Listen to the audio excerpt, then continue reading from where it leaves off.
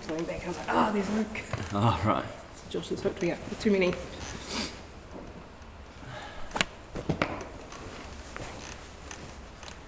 Right, so 4 questions. All right. Ready when you are. Hey, welcome to the Awaken City podcast. If you're listening on your favourite podcasting app, welcome. Or if you're watching on YouTube, it's great to have you with us. If you haven't had a look at the YouTube yet, have a look. All of Michael's recent sermons are all there as well. So if you want to catch up on any part of the series, Sexuality in the Gospel, you can do that. Yeah. So welcome, Michael. It's good to be here. Yeah, so we've had heaps of hits on this series. Yeah. What sort of feedback have you had from people? Yeah, mostly like really good feedback. Just people, whole mindset's been shifted around, especially the shame, guilt, fear aspects of sexuality, and just seeing, I guess, God in a different light in relation to sexuality, and seeing themselves in a different light, and being able to embrace honest conversations and actually go, this is okay to talk about, and being really set free from that. And in particular, I've heard probably the most feedback around really just the scars and damage that some of the purity narrative has caused for them. And so so that's been really good. Yeah, some people said, people that have visited have just said, man, you got guts talking about this, and so I think it's just generally really good feedback. Yeah. Great. So the first couple of questions that we have this week is just people clarifying a few things that have been said, and I think it's great to have those discussions. Yeah, totally. So the first question: it seems from the recent Squadcast that purity is a bad thing and sex before marriage is being promoted. The reference to the pottery with the gold, where you said it's almost better to have been broken first, i.e. have had sex before marriage, than to have never been broken in the first place, stayed pure. Also, marriages of those who stayed pure are almost mocked and shed in a bad light as opposed to those who didn't stay pure. Are those marriages without issues? Yeah, I mean, firstly, I just want to, at the start of the series, I said there's a good chance that people are going to hear what I'm not saying. Yeah, that's right. So this is probably a good example where someone has picked up on something that I'm not saying. And I think even last week in the Squadcast, I clearly said, hey, I don't think sex before marriage is a good thing. I think Scripture is clear on this. I guess the thing that I'm wanting to push back on a little bit is what's the bigger story, what's the bigger narrative, so that we have a good why around why that is. And I think when so for me, like if we think about sexuality holistically, that God has crafted and designed us as sexually embodied people, and all of that points to who God is, his nature and his character, and if I'm someone who is called to be an image bearer of God, then I need to take sexuality seriously. Right.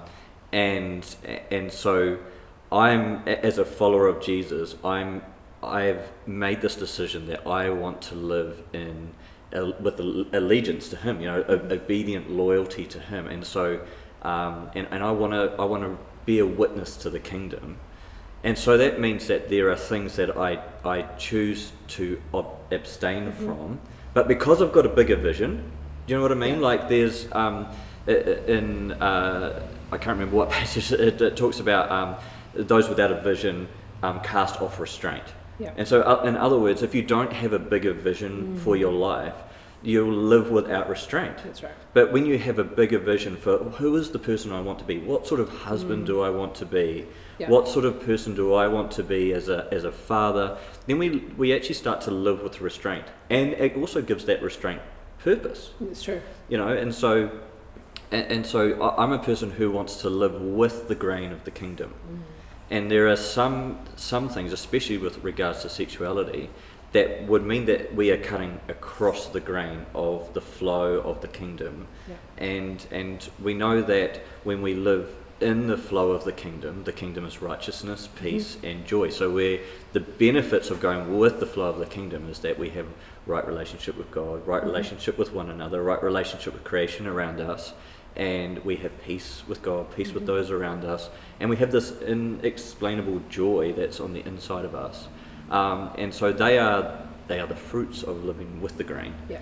And so things like sex before marriage, I think, is cutting across the grain. Totally. It's choosing to cut across the grain of God's design for human flourishing. And so I'm definitely not saying that. I'm just wanting to give a better and bigger picture for people so they can have this vision that goes, oh, this makes sense. Yeah. This makes sense why I would want to live with this restraint around who I am as a sexually embodied person. Yeah. Yeah. Yeah, and I think it's just that the purity narrative guarantees a little bit, that you're going to have this great marriage, yes, this great sex life, and I think that's kind of what we're trying to communicate. It's actually messed up a lot of couples, yeah, rather than empowering them to have those great. Yeah. And there are plenty of couples who did live together or did have sex before marriage who have worked on their stuff and have great marriages now. So just, it doesn't guarantee you're going to have an awful marriage either. No, that's right. And I think for me, again, just hearing the question, there is a real focus on purity means no sex before marriage. But this is like bring yourself out a little bit, because this is so much more broader than that. Yes. That's why I'm trying to push it. Like, purity is not the goal, wholeness is. Part of being a whole person is not giving yourself away to a whole lot of people, which is why, but I just want to, I guess what we're doing is trying to push back on the purity narrative in the sense that it was just focused on sex before marriage. That's right. Marriage was the deadline. You just had to make it to them. But actually, wholeness and purity is a lifelong. Totally. Becoming like Jesus is a lifelong thing. So for me, it's almost like looking at the 10 Commandments and going, okay, don't murder anyone, don't steal. You can go through the list of 10 things, and the problem is, if I just look at those 10 things, I could obey those 10 things and be a horrible father, a horrible friend, a horrible, but what Jesus did is actually take those and help us to see the greater motivation behind those things. Say, look, even if you have anger in your heart towards a person, it's like you are murdering them, and so actually saying this is way deeper. That's right. I guess that's what we're trying to say. This is way deeper than just sex before marriage. That's right. Do you know what I mean? Absolutely. Let's actually set the bar of wholeness higher than just that thing. That's it. And we want to be whole people who are image bearers of this good and beautiful God. That's great. Yeah. Great. So yesterday you talked about Leslie, who is a person that Preston Sprinkle talks a lot about in his books and various things. So someone asked this question. They said, why do you refer to Leslie as she when you spoke about after she transitioned to male? Compassion, love, and walking with, I would have thought that it would look like using the pronouns they associate with. Or did Leslie choose she, her to be ongoing? Or am I totally missing this? Yeah, that's a really good observation and question. And actually, I need to apologise because I missed it. So I've listened to Leslie's story a number of times. But currently Leslie still identifies as they, them. And so even though I'm not 100% sure on where they are at in their transition, but they currently identify as they, them, and so that's my fault that I actually missed that. Yeah. And I think it was a great question, that shows that the person who asked it is wrestling with some of this as well. They're trying to potentially get it. And I think with a lot of people in their congregation who are, this is reality, they're trying to get the pronouns right and respect people. How do we do that more?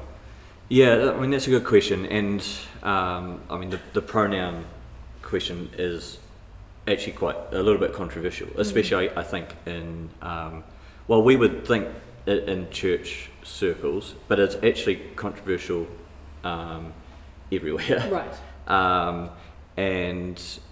So my response would be this, that there are, but some people are just really blunt about it. Well, I'm never going to call anyone by their preferred pronoun. And I think we have to push back a little bit on that. What I've discovered with most people that would have that position is they have yet to genuinely engage with someone who's identifying as trans. And it's an idea. Yeah.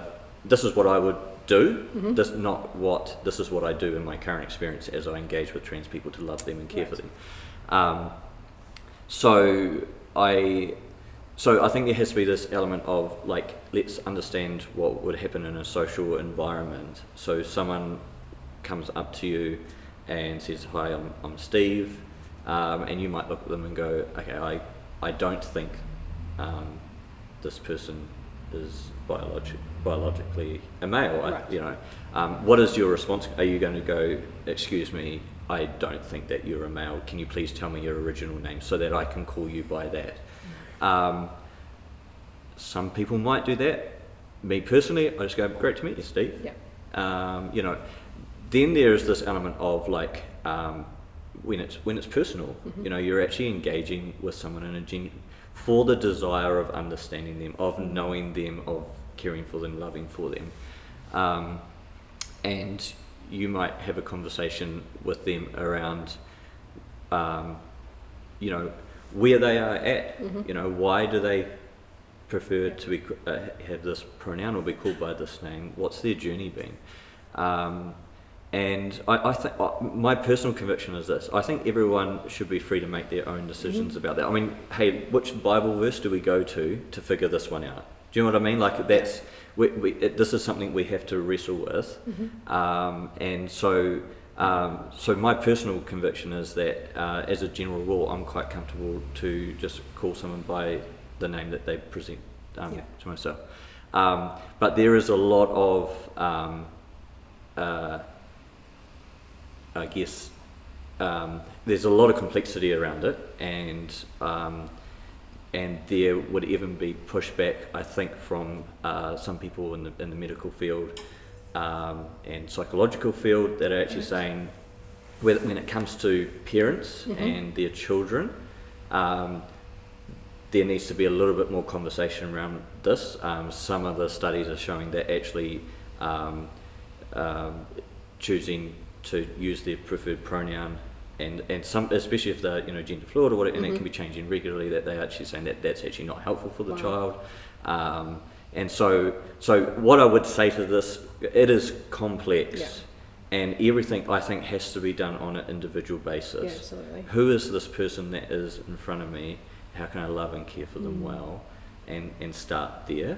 For me, if I'm saying I want to carry the grace and truth of Jesus. So we want to be a community that say, neither do we condemn you, but we also want to be a community that, as we walk with people, are able to empower people to go and to know more. Like this is the model that Jesus has given us.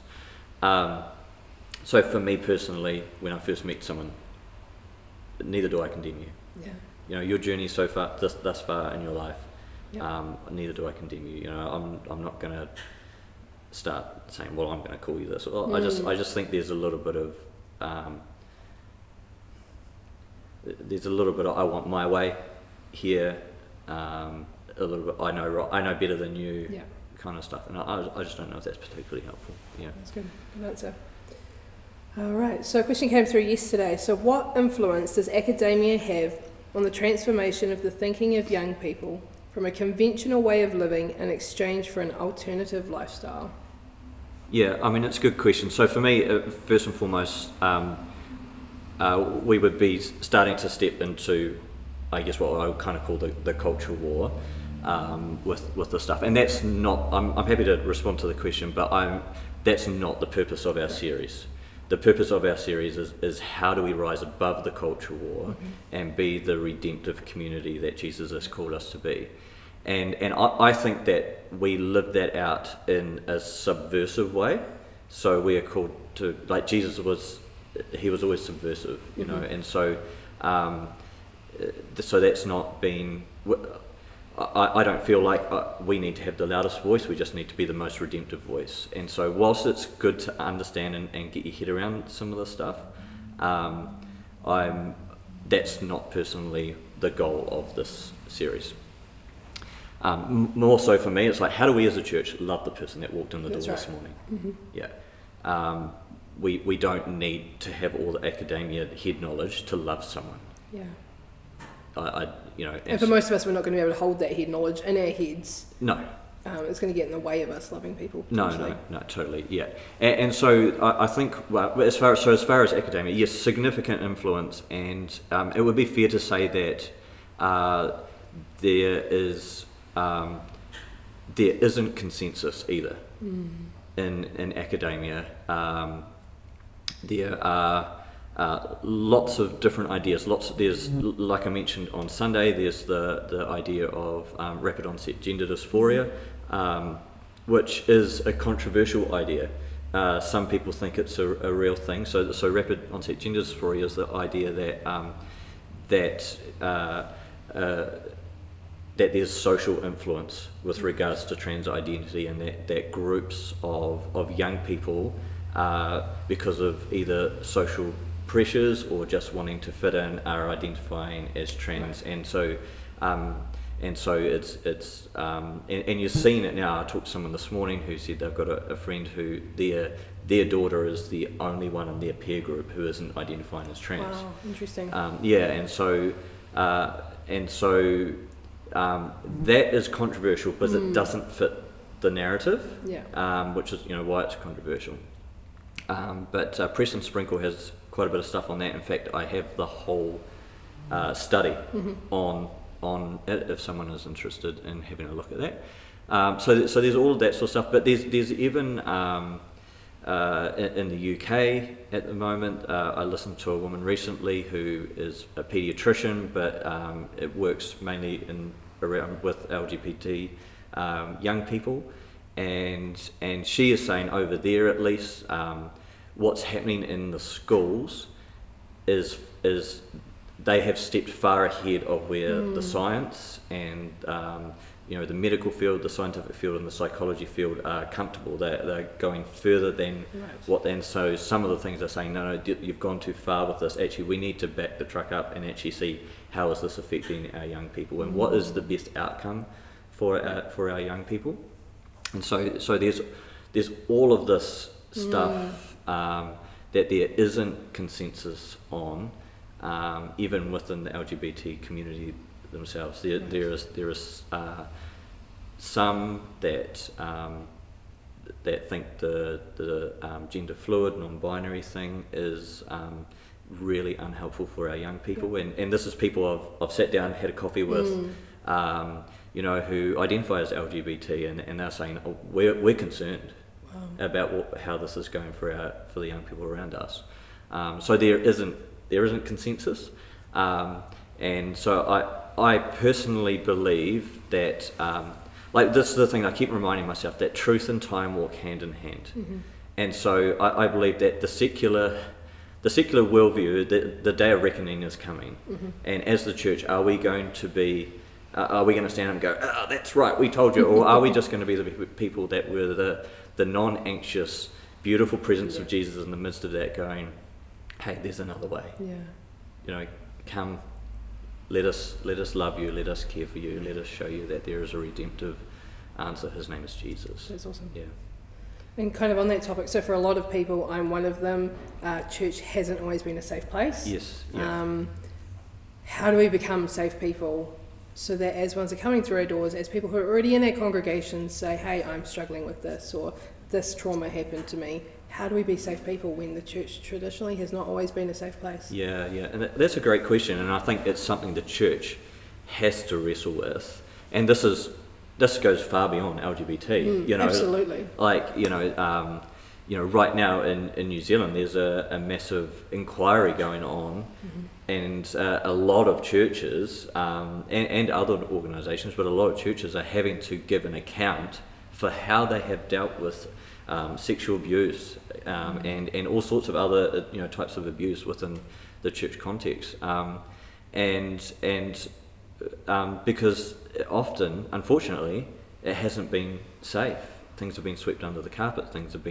People have been moved aside, and all of that sort of thing. And so it's a much broader conversation, but a very relevant conversation, because we do need to be safe. And what does it actually mean to be a safe person for someone who is hurting?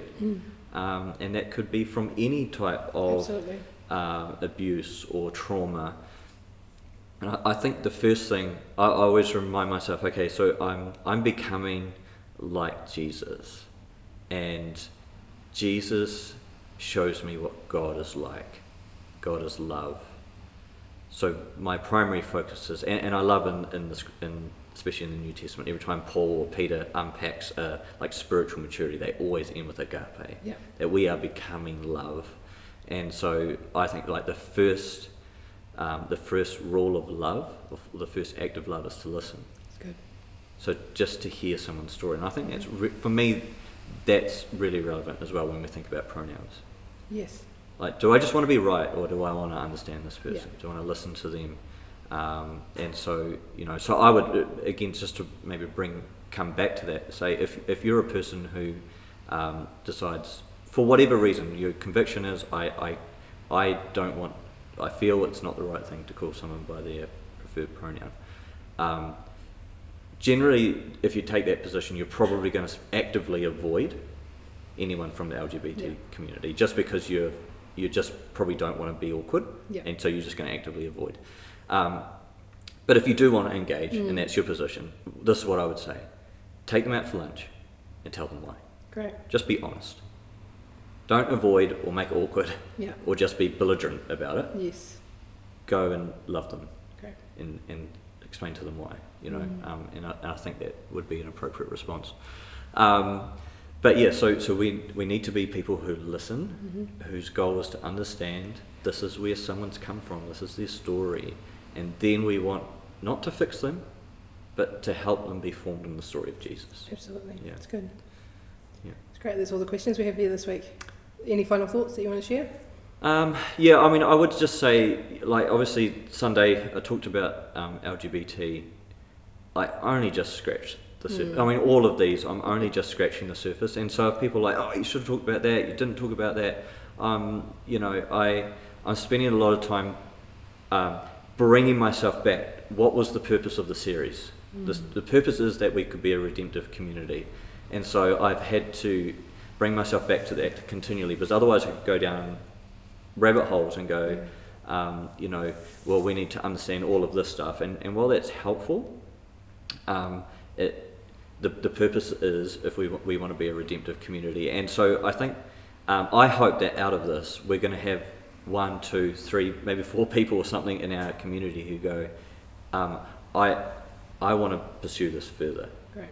I want to be that person who is a safe place. And so I want to do some more, I want to understand better. And I'd love to engage with those people, because I could have conversations for hours about the stuff and unpack stuff, but I'm not interested in someone that just wants to debate it or get into the nitty gritty for the sake of getting, no. If you want to be a safe person for people from the LGBT community, then I'd love to engage further. Yeah. Great. Yeah. Awesome. Cool. Thanks for joining us on the Squadcast. Have a great week. See you later. Cool. Shortest one. Yeah. I had like a frog in my throat for like most of that.